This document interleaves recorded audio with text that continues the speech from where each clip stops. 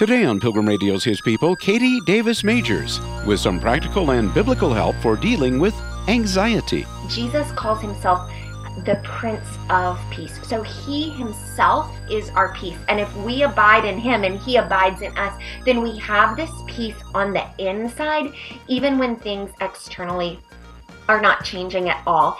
Katie Davis Majors, next.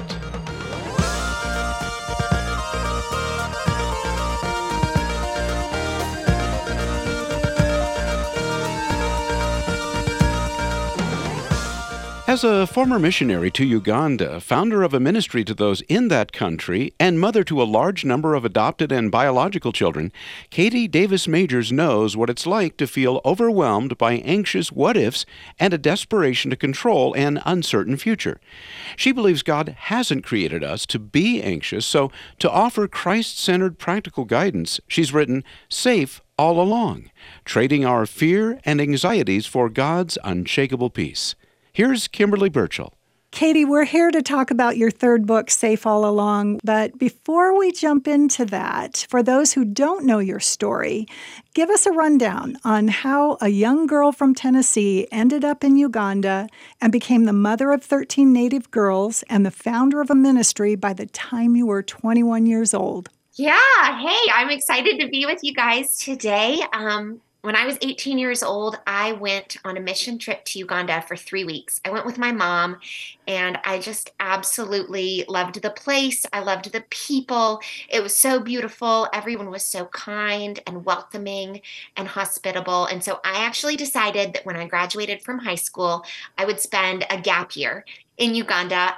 There was an orphanage there that I was going to be volunteering with, helping them with a little kindergarten and preschool program that they had for about 120 children who lived on the orphanage compound. And so I moved back to Uganda after I graduated from high school to spend a year working in that orphanage, and just further fell in love with the people and the kids that I got to serve there.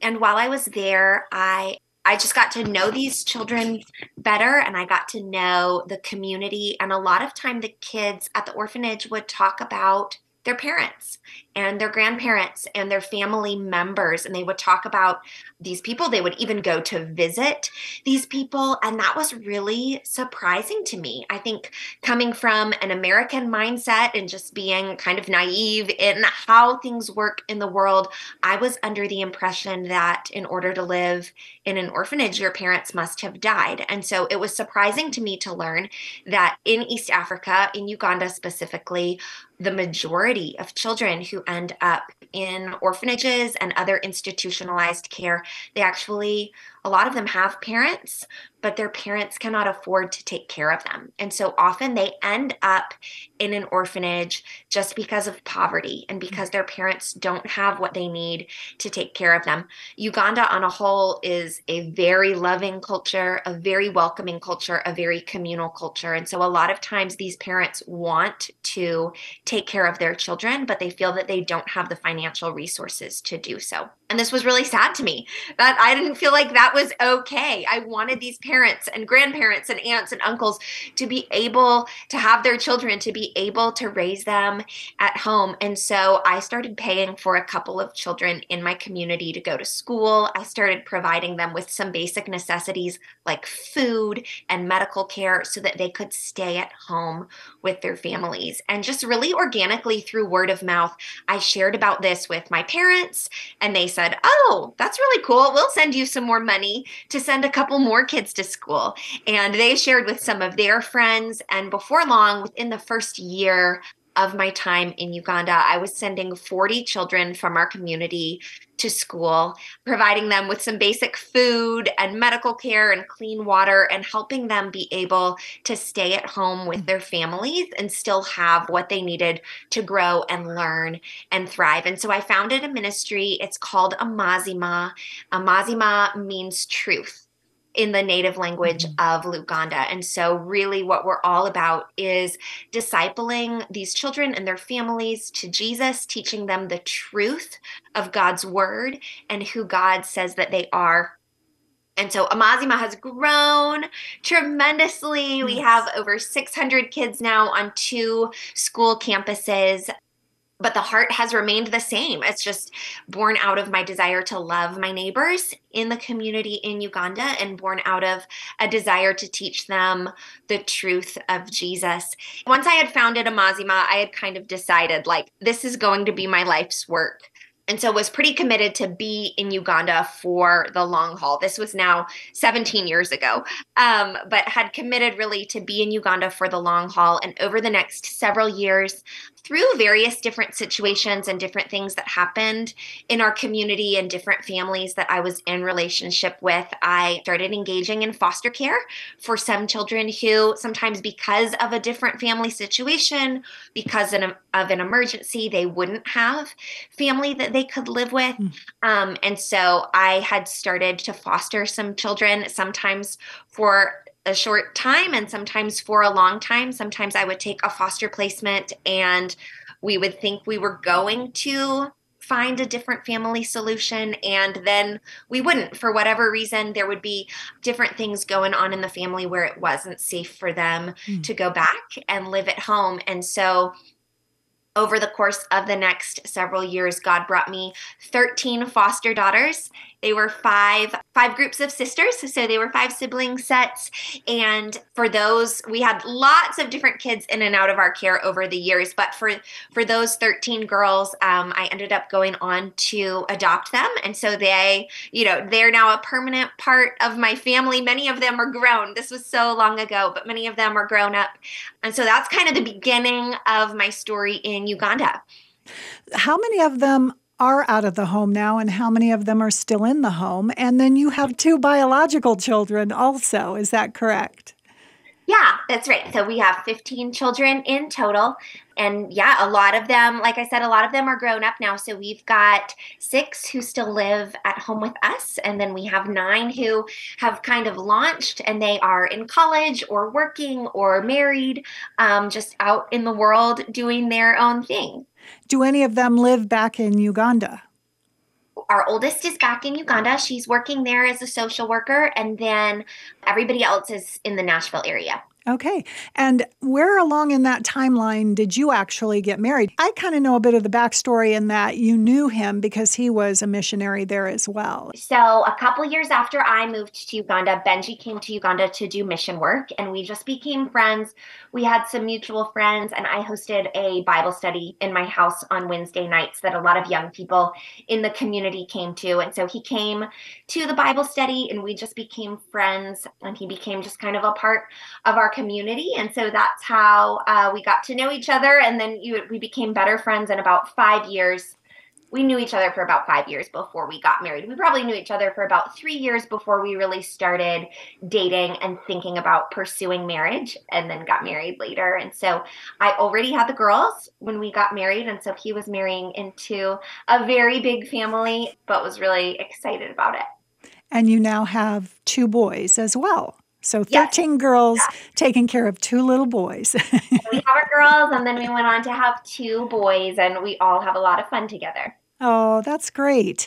Katie, your first 2 books were birthed out of personal experience. What experiences in your life led to writing this book? Yeah, my first 2 books were definitely a lot of stories of what we were kind of living through and walking through as a large family and as a ministry. This next book was really born out of a season for me of a lot of anxiety. We had several really hard things happen in our family, back to back, some different medical diagnoses and things that were really difficult that led to a lot of anxiety for me. And then, of course, there was the pandemic and the world shut down. We actually had children already in the US going to university here while we were still living over in Uganda. And so there was a long season of time where we couldn't get to each other. Travel was not possible.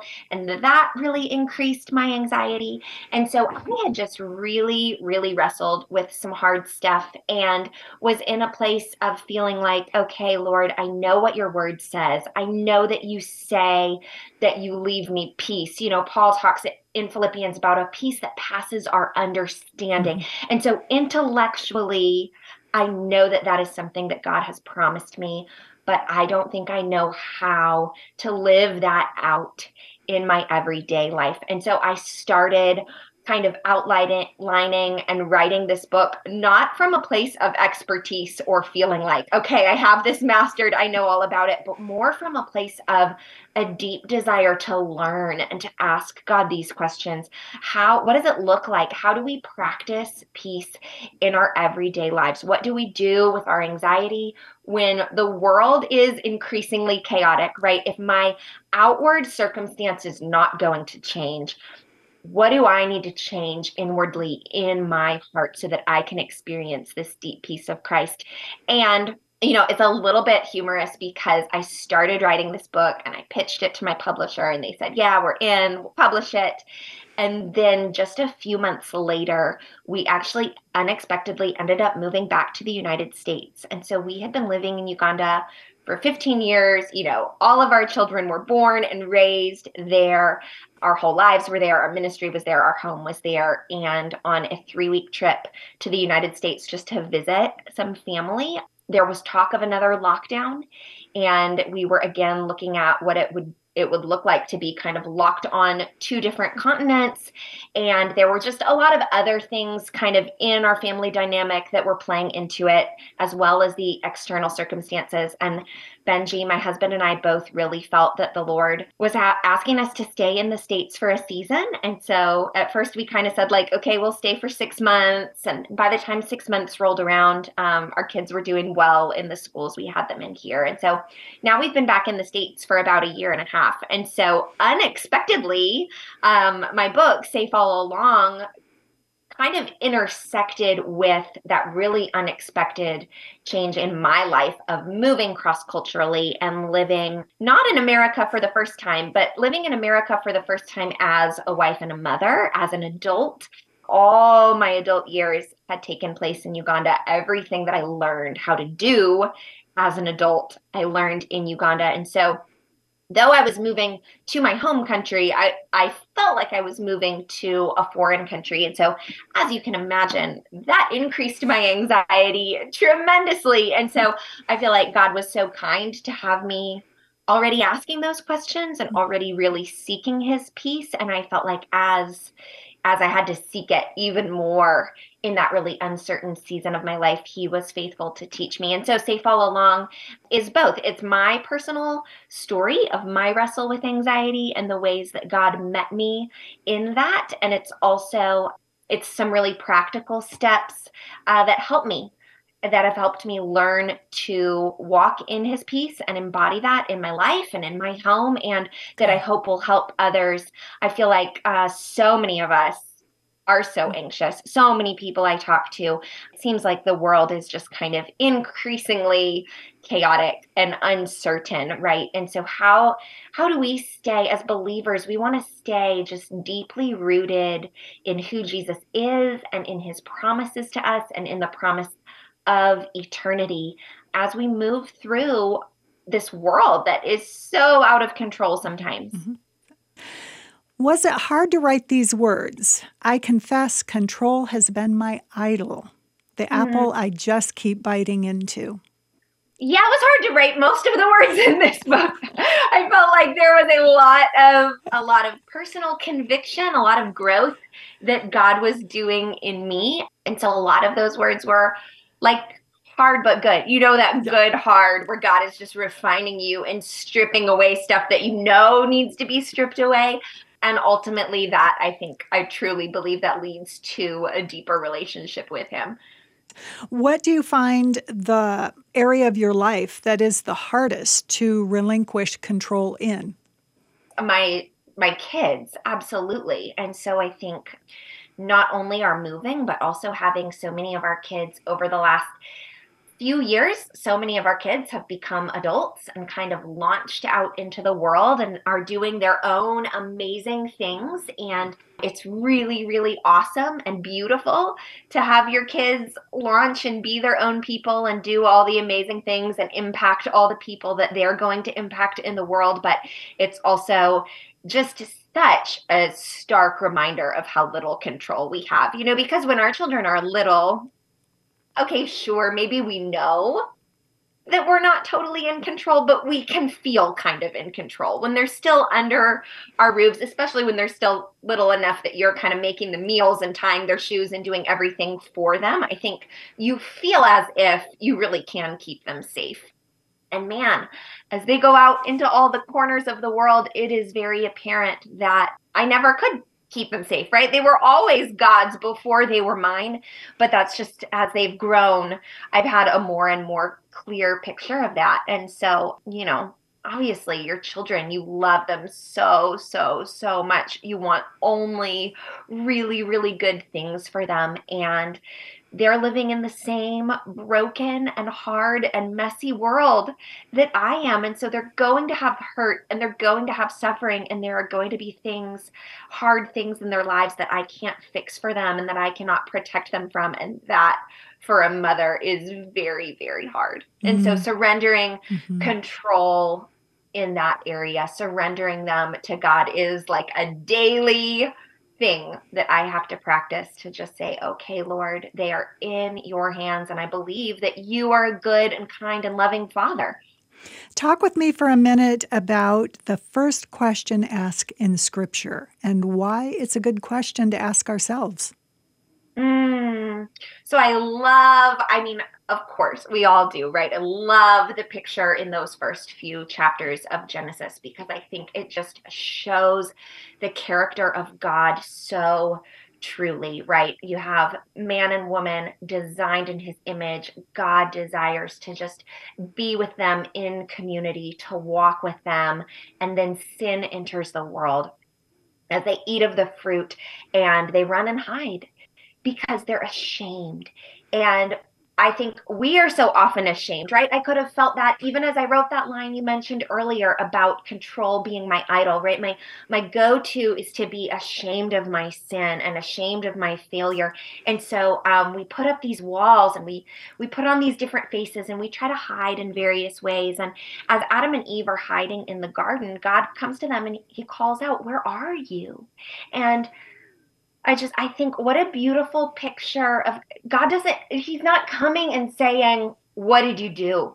Right? And so often I hear his voice like that, but that's not his voice. His voice isn't condescending. He isn't this disappointed father. He's not after them to say, "Hey, you messed up." He's after them. He wants to be with them. And so he calls out, "Where are you?" Because he wants to be with them. He wants to restore what they have broken. And so I think that's just a good question that I ask myself a lot.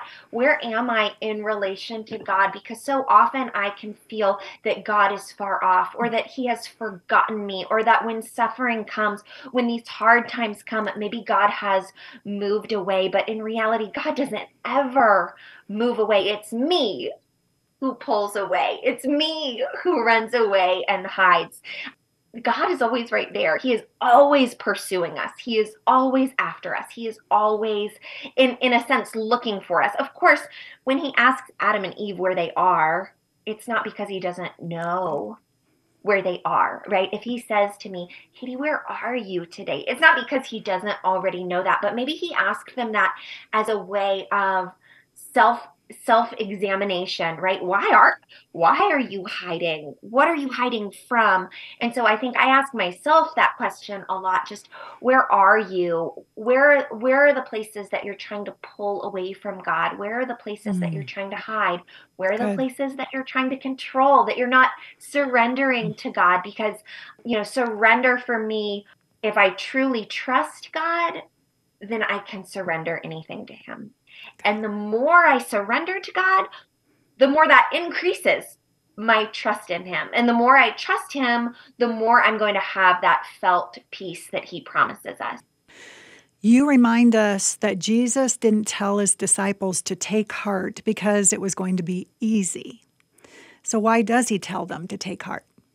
Right. So he says, in fact, he says the opposite of it will be easy, right? He says, in the world, you will have trouble. It's like, oh, thanks. But he says, but take heart, for I have overcome the world. And I think, man, so often we just are not living like that is true. I know in my own life, I am not living like that is true. Paul goes on in 2 Corinthians to say these light and momentary afflictions are achieving for us an eternal weight of glory. And man, that just shifts everything, just in that same way that Jesus's statement that he's overcome the world, it shifts everything, because suddenly my problem, my suffering, my hardship that seems so huge and so all consuming. And I can get in this spiral in my head thinking, what if, and what about this, and what about that? But man, in light of eternity, any suffering or any hardship I face here, no matter how deep, it is light and momentary, because Jesus has overcome it. Because this is not all there is. We are promised forever and ever and ever and ever with him. And so anything that happens here and now, man, he's already overcome. I'm speaking with Katie Davis Majors, wife, mother to 13 girls and 2 boys, missionary, and author. Her book, Safe All Along, Trading Our Fears and Anxieties for God's Unshakable Peace. Katie, what did you learn as you studied the word shalom? Shalom is just this picture of wholeness and completeness and even salvation. And so I actually have been studying the word anxiety and learned that the Hebrew word for anxiety actually translates to this idea of being pulled apart or cut up in many pieces. And that so deeply resonated with me, because that's a lot of times what I feel when I feel anxious. I feel distracted, I feel divided, I feel pulled apart, I feel cut up. And so the idea that the word shalom, peace, means to be whole. God wants to take our anxiety, our cut upness, our pulled apartness, and he wants to put us back together. He wants to make us whole. He wants to restore us.